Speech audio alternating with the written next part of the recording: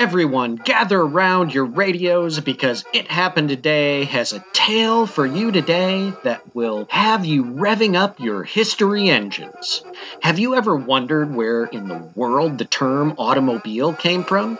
And when did it become popular in America? Well, you guessed it. It happened today. And a few other days, but we're covering it today. Here is the story of a January 3rd, 1899 New York Times editorial and of Alexander Winton's wild ride from Cleveland to New York, the actual drive that put the auto in automobile. Now, imagine this.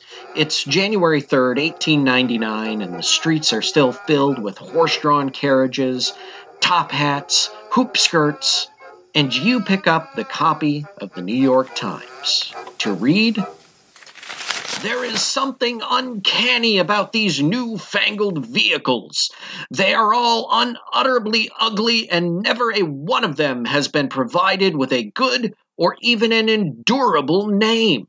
The French, who are usually orthodox in their etymology, if nothing else, have evolved automobile, which being half Greek and half Latin is so near to indecent that we print it with hesitation, while speakers of English have been fatally attracted by the irrelevant word horseless."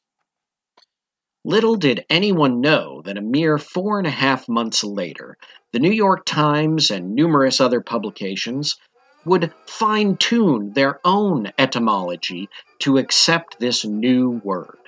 On May 22nd, 1899, Alexander Winton, the man with a vision, or maybe a bet he had with his buddy that he can make it to New York faster than the Pony Express, who really knows, left Cleveland, Ohio for New York in one of his famed Winton vehicles. Along for the ride, Charles B. Shanks of the Plain Dealer newspaper. So, Winton decides to take his horseless carriage, as they called it back then, for a little spin.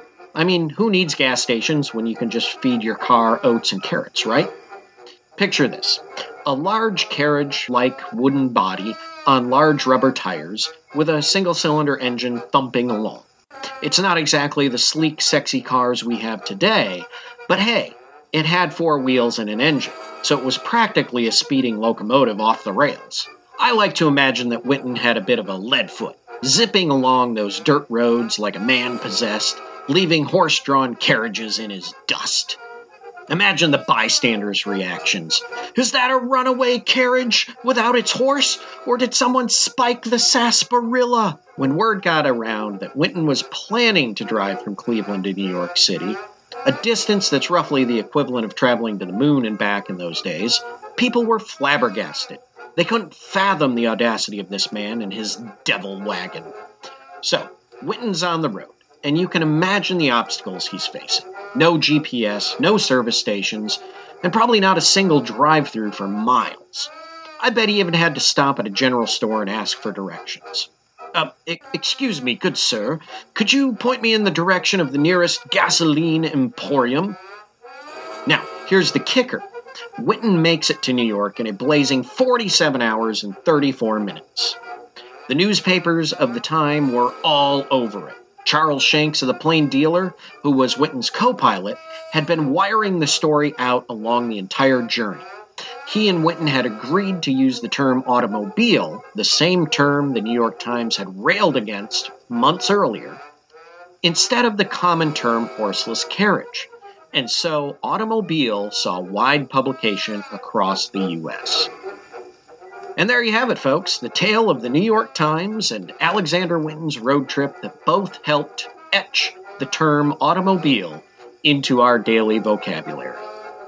Thanks for tuning in, and until next time, keep laughing and keep those engines running, preferably with a bit more horsepower than Winton had. And remember, if you're enjoying It Happened Today, give no driving gloves a like, share us with a friend, and subscribe to the podcast. As always, enjoy the ride.